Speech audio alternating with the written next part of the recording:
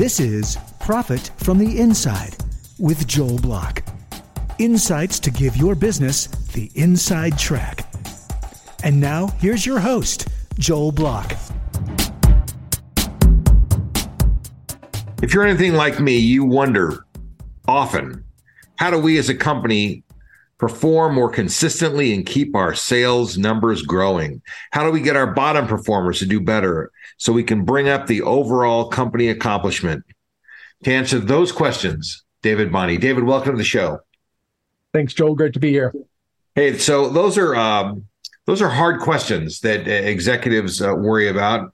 My first question is, we're talking about how do we bring up, the overall company numbers. And one of the answers seems to be, well, if we get our bottom performers come up, then the numbers will come up. I mean, we talk about the 80-20 rule. Is it really possible to get those bottom people to come up? Is it worth it to get the bottom people to come up? Or should we be looking at a different segment of our sellers? Yeah, it's a great question. So the way that I've typically learned in my long career of sales leadership, revenue leadership, and then consulting over the years is the best performing organizations are the organizations that can raise the floor. How do we get our worst performers performing at the highest level possible? And as we raise the floor, we raise our mid-level group, and obviously we still have our rabbits or our eagles that are setting the pace. Now, the key is your question, right? Well, how do we actually get those bottom performers performing? Well, the school of thought now is, bring them in, you find out as soon as they're not performing, you put them on a PIP, they don't get results, you cut them loose, and then you go find the next crop, and you just kind of churn through that bottom 20, 30%. Well, that's extremely expensive, and you're churning through a lot of leads. So what our perspective is, what if we can eliminate failure? If we can eliminate failure at that bottom rung and push everybody else up, that is the secret to ultimately having the highest performing sales organization or department. I kind of the way I've kind of always done it, I hire a class of salespeople, and maybe you hire 4 or 5 or 10 with the expectation of keeping 3 at the end of a month or two. And maybe that's old school. Maybe it's possible to put a little more, give a little TLC to the people at the bottom. I don't know. Is that? Does it work? Yeah. Well, so the key to actually creating more predictable sales performance out of our sales reps comes down to us changing how we're focused in our sales organization. And what we've concluded over the last 5 years of deep research, but the last 15 years I've been in sales and revenue, is sales rep failure at the highest level is really being driven by small failures by sales reps. And what I mean by that is sales reps are not doing a good job. They're failing at unpacking and gathering the right information in the sales conversation. So in our exhaustive audits and, getting deep down and listening to calls, we see it all the time. There's at least 2 of the 5 criteria that's being missed on nearly every sales call that we listen to. And the criteria that I'm talking about here is, are they identifying the right decision makers? If they're not doing that, they're not talking to the right people, they're not gathering the right information, and things stall. Are they getting to a clear level of pain that dictates urgency and the priority the organization should be making this? That's usually where the vast majority of sales reps fall down.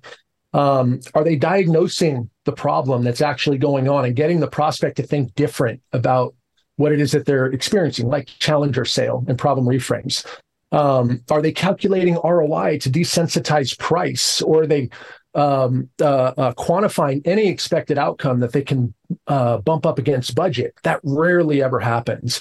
And are they gauging the company's ability, if this problem does need to get solved, are they gauging the company's ability to be able to solve it on their own without outside help? That is rarely ever happening. So it's these small failures in the sales conversation that are happening repeatedly by your bottom performers that are really creating the large failure and the lack of their success. And if we can solve those, and if we can get our bottom performers gathering that information, bringing it all together in a clear and decisive way, we'll find that more prospects will convert and move forward with them, similar to our top performers. All of those things, those are all kind of skills that someone could learn, and you could teach people how to do that better. I kind of ask the earlier stage question of what personality is suited for sales. I mean, are there certain people? The word sales by itself is very off-putting to a large number of people. What if we could tell people, marketing type people, friendly people, outgoing people, that they're not selling, they're helping, or they're doing something other than selling. That's right. I mean, what if we could turn the dial just a little bit so that they don't think of it as selling, because selling is sort of equated with pushing instead of, I kind of think of selling more as pulling myself. But I mean, I wonder if we could turn the dial on that psychology a little bit and then teach them the things that you're talking about. Yeah. So I emphatically agree with that. And it's one of the reasons why our latest book is called Buyer-Centric Selling. And what buyer-centric selling is aimed to do is it's meant to turn that dial and say, is our company and the stuff that we sell the star of the show? And we're just out there saying, thanks, Joel. Thanks for joining this call. Thanks for spending time with me today so I can pitch you my stuff. Or are we coming at it from more of a buyer-centric approach? Are they the star of the show? Or are we more like doctors, where it's really our job to come in and facilitate a process that helps the buyer ultimately take the action that they need to? The key insight that we had on this is, I believe it was Gartner. Gartner did a study, and I'm sure you've heard this stat. They say about 57% of the sales process is complete before a prospect ever schedules a call with a salesperson. Right? That's not their first thought. Oh, I need something. How do I get somebody that's going to try to push me into spending money? Oh, we go to Google, we research, we download things, we watch videos, right? We go to YouTube. So they're already through the process, and we call that buyer's intent. The buyer's intent is, I've spent my time and energy researching this, and I'm now on a call with you. And that already says I have a problem that's big enough that I need a solution. And that problem is causing enough pain, and I don't know if I can solve it on my own to get to the outcomes that I want. So they've already shown that intent. So the work that we're doing to actually manipulate them and persuade them and all the selling tactics that you were alluding to, it's actually working against the very intention that we see buyers are coming into the process with. We just have to facilitate a clear process for them. And more often than not, they want to take that action that we want them to. And if we can be the ones to provide that clarity for them and that journey better than the competition, they will choose us over the competition the vast majority of the time. I wonder when some of those old school techniques are going to die, because in the 70s, 80s, 90s, I mean, the internet didn't exist in those times. And now people have this tool that gets them 57% ready to move forward. One of the things that strikes me listening to you is that not only do they understand the problem, but they recognize the severity of the problem enough to take some limited action to even get the process moving.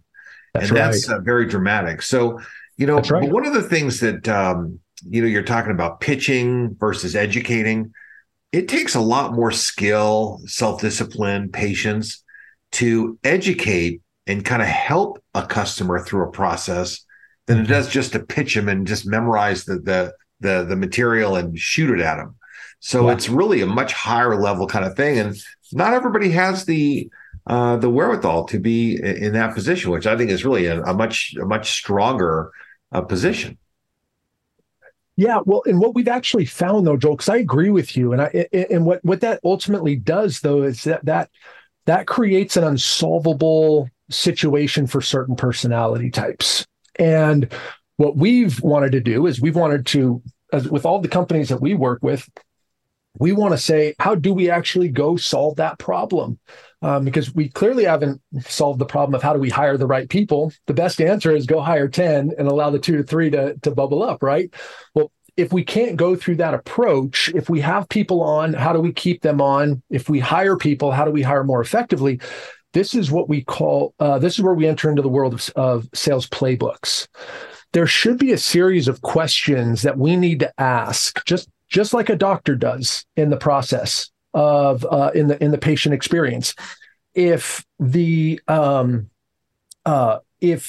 a doctor comes in and is willy-nilly about the process, they're not going to be able to get to the right diagnosis.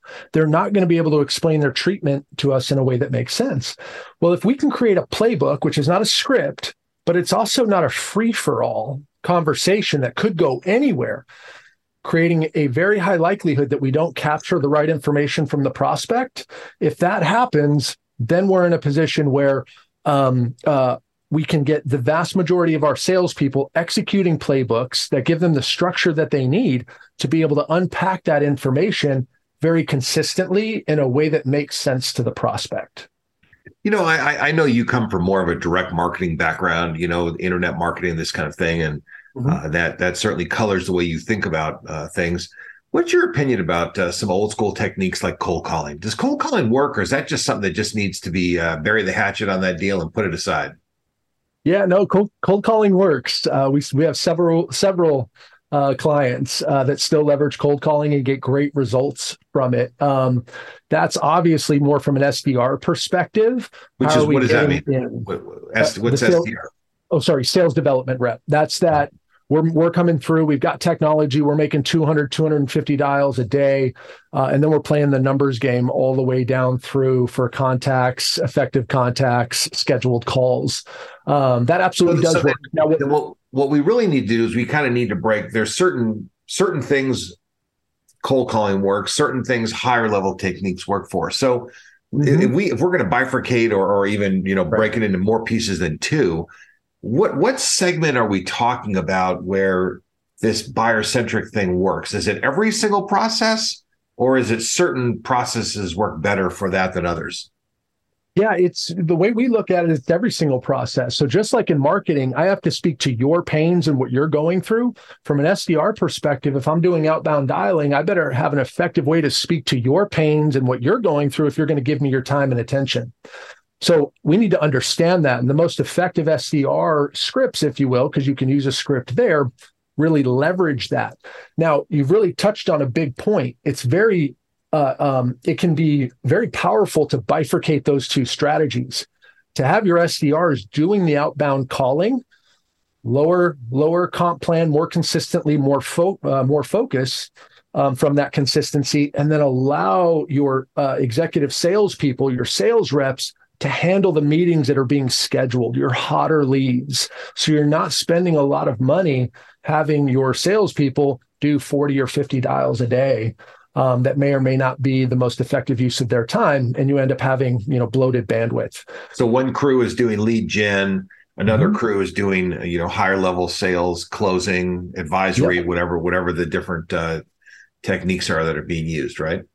Yep, that's right. Absolutely. And then you also create a feeder from your SDR team or from your lead gen team into your sales team as well, which is great because you can evaluate cultural aspects, core value alignment, personality type as an SDR that will translate over into that sales rep, the sales rep role more effectively after you've seen them perform in your company for 6 to 12 months. So one way is lead generation, where you call people and you get them to say, I'm interested to hear more about this.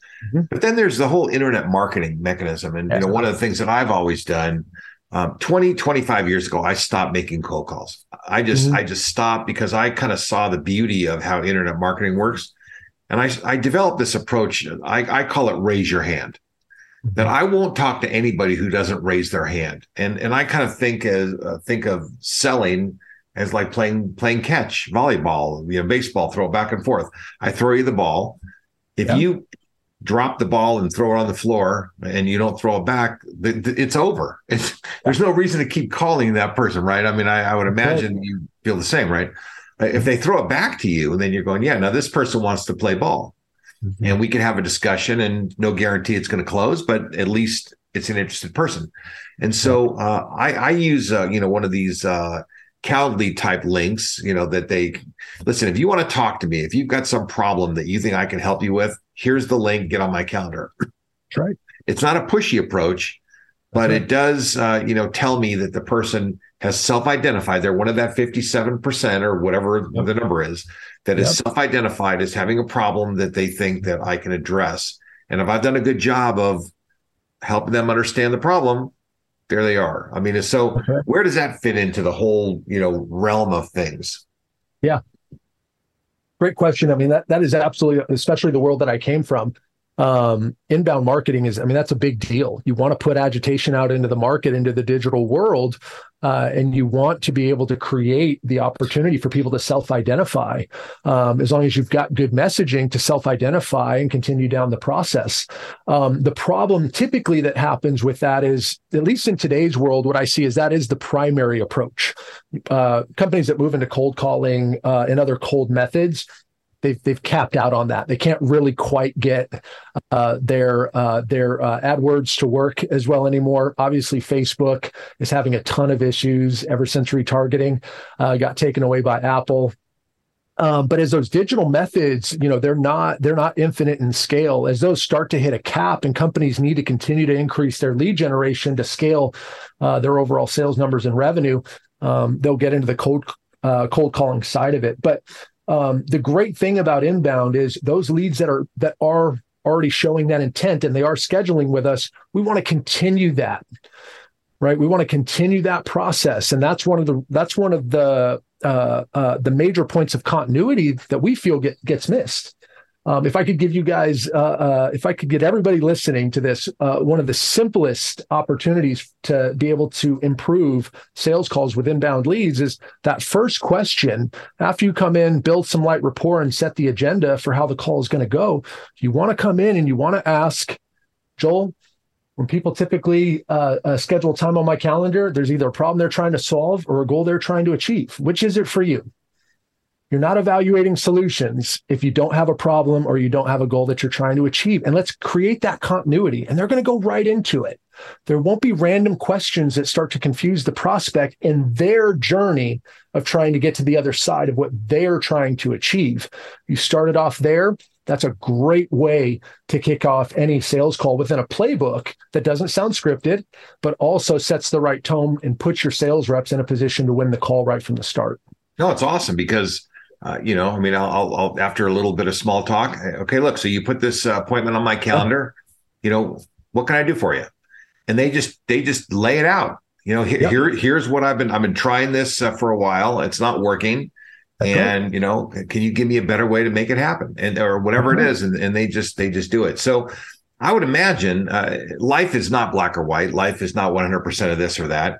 So how are companies blending these approaches of being buyer-centric with direct outbound and being buyer-centric with some kind of inbound? I mean, how are they merging some kind of an approach? What are you noticing?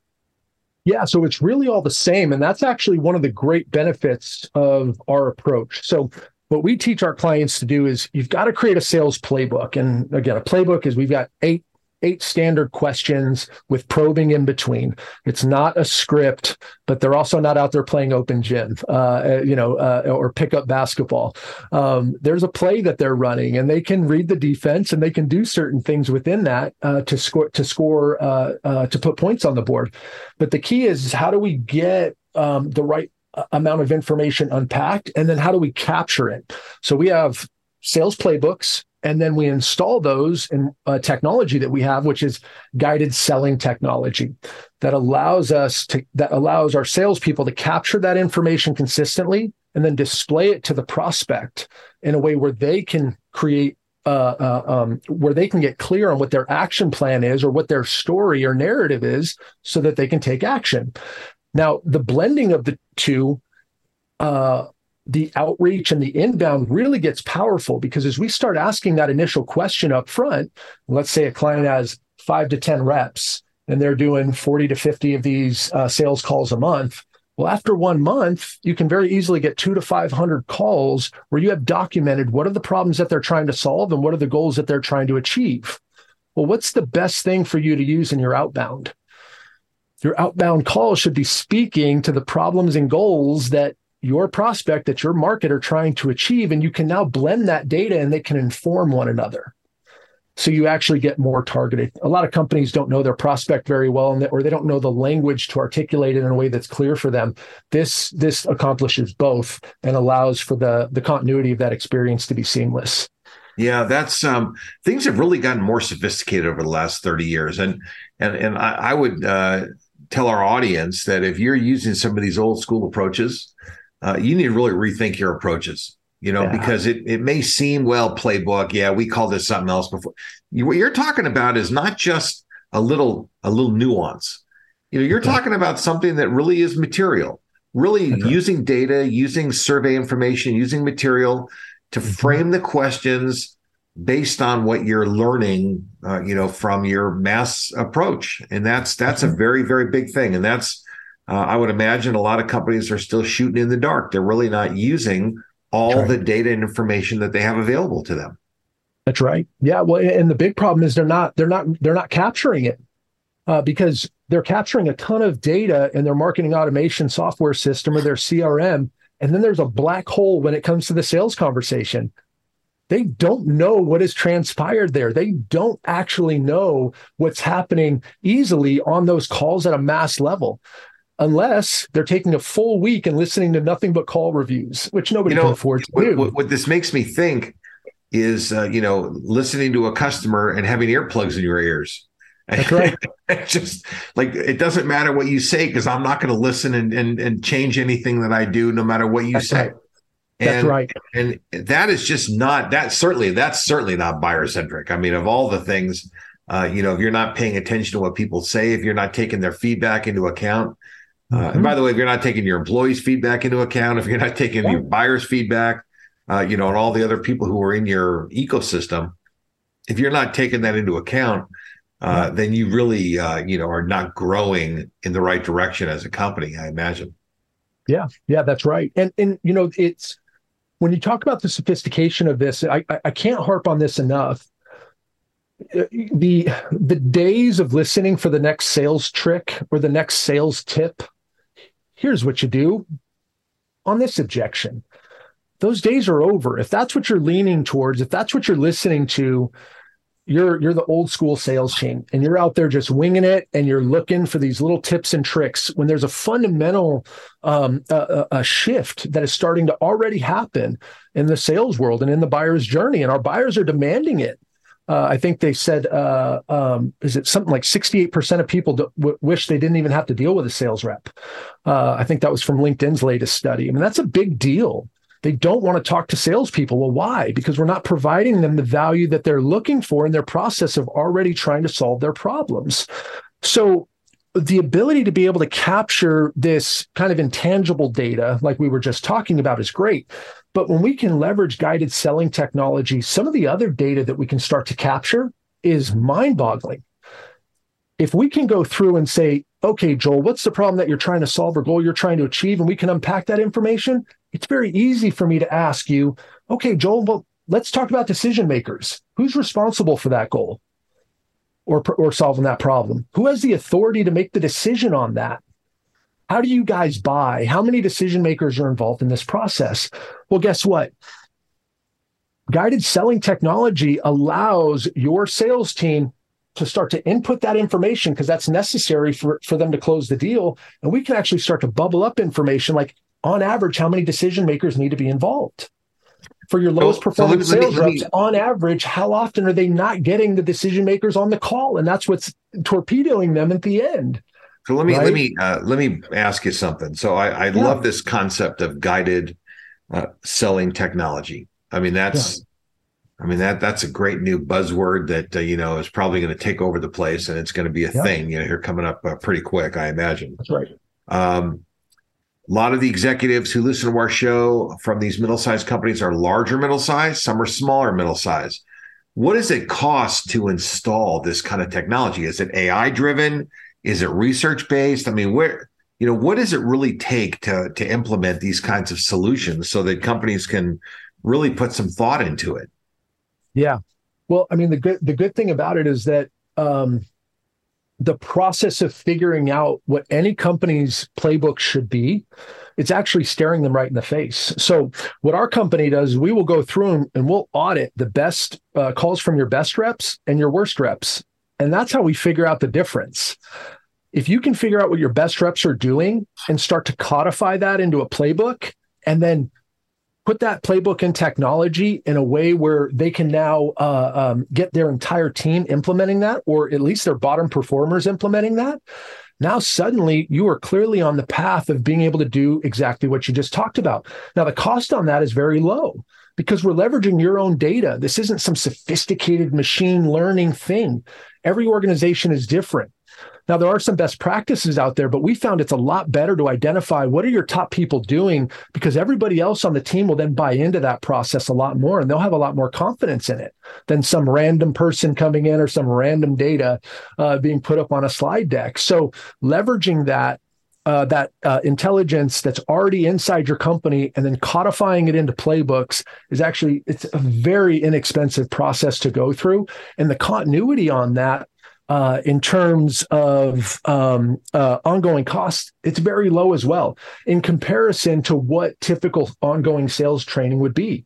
Because if you wanted, if somebody wanted to bring Joel in and you were going to train their team every week for a year, how much would you be charging? I mean, thousands and thousands of dollars, right? By putting this in technology and creating a more scalable coaching platform, any sales trainer like us, our sales training methodology can scale a lot more, and we can pass those cost benefits over to our clients to make sure that all salespeople are getting the support that they absolutely need, instead of charging these companies a ridiculous premium to be able to get access to it. Well, what I like about that and what I believe in about that is that it's because it's a technology solution, you've got a larger upfront cost, but a smaller residual cost. That's so right. In the long run, it costs you less, and you end up owning something that works for you for a long time. And that's so if you just do training, training is very important, and I believe in training. But you're constantly doing training, whereas opposed to you're talking about gathering data that they're training from. They have to learn what the data is. And by the way, then I imagine that that's changing from time to time. How often do they have to re-examine their data?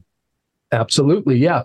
Yeah. So there's certain things that are going to go on. There's data that you're going to be examining, which is going to be the quality of the information that your salespeople are gathering. So let's just say that's on one side. Well, you're going to want to evaluate that information as you're watching the performance of your salespeople. You want to be able to see as soon as their leading indicators or their pipeline is starting to show issue, you want to be able to go into their sales forms. You want to be able to look at their execution, the summaries, and you want to be able to identify the data that they're capturing and the problems with it and be able to start to coach them up. The big problem that we see in mid-sized organizations is the gap between sales rep and sales manager. The sales manager's ability to effectively coach up their reps and get them past the performance gaps that they're experiencing is huge, because the salesperson comes in and says, "Oh, Joel, this is what happened. I thought the deal was going to close, but so-and-so. And you're just strictly relying on the opinion of a sales rep who's going to, give you that explanation in a way that makes them still have the security of their job in line. Well, what if we actually had data that we could look at to see what's the quality of, well, one, are they executing? Two, what's the quality of that execution? And then three, quantifiably, what are we getting our prospects to? So there's two major points of data that we're able to capture. One is the priority and urgency scale. So if I come to you and I say, "Hey, Joel, what's the worst thing that's going to happen, realistically speaking? What's the worst thing that's going to happen if you guys can't solve this problem that you're dealing with here? Hitting revenue targets, whatever. Oh, Dave, it's going to be this, it's going to be that." Well, you'll ultimately get to, we're probably going to have to do a layoff. We're going to have to lay off 20% of our staff. We're going to have a problem hitting our 2023 budget. Investors are going to be barking down, blah, blah, blah, right? Okay, great. After I get that information from you, Joel, it's so important for me to capture data. Okay, great. So based on that, Joel, on a scale of 1 to 10, how does your organization rate this as a priority? 1 being not urgent and not a priority at all, 10 being very urgent and has to be solved soon and is a high priority. Well, you're going to give me that number, and it better be an 8, 9, or 10, or you're probably not going to take action. So if I'm inputting that into guided selling technology, after 100 sales calls, I can start to look at my sales reps and I can see who's better at getting to pain and establishing the priority or the problem that the prospect is dealing with as a high priority and something urgent that they need to solve versus another. And that data gives me a real quantifiable way to say, Joel, on average, you're at a 6.9 with your prospects. Jamie is at an 8.2 on average. This is the gap.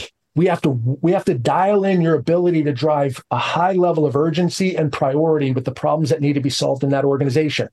And usually it's because you want to have a feel-good sales conversation, or you want to keep it strictly strategic is why you're not going there. But now we have a quantifiable piece of data to show why you're not doing a good job at getting your prospects to take action. How much of this is technology driven? Are these reports, are these phone calls, are they being examined by computers? Are they being examined by people? Are your firm, the client firm, who's doing this and who's laying all this stuff out? Yeah. So what happens basically is when we hop on a call, we either, if you're in the field, we have forms that you bring up on your phone, or you just bring it up on your desktop. And that form is a way for you to execute the playbook and input the information. Once that information is input, the prospect experience, the prospect facing summary is then delivered to the prospect, and we can actually count the number of times your company would view the summary screen that we sent over to you. So if I think you're going to close, but nobody in your organization is clicking on the summary after discovery that I sent over to you, that's quantifiable data that shows me you guys are not very interested. You're not as excited in this as we think you are.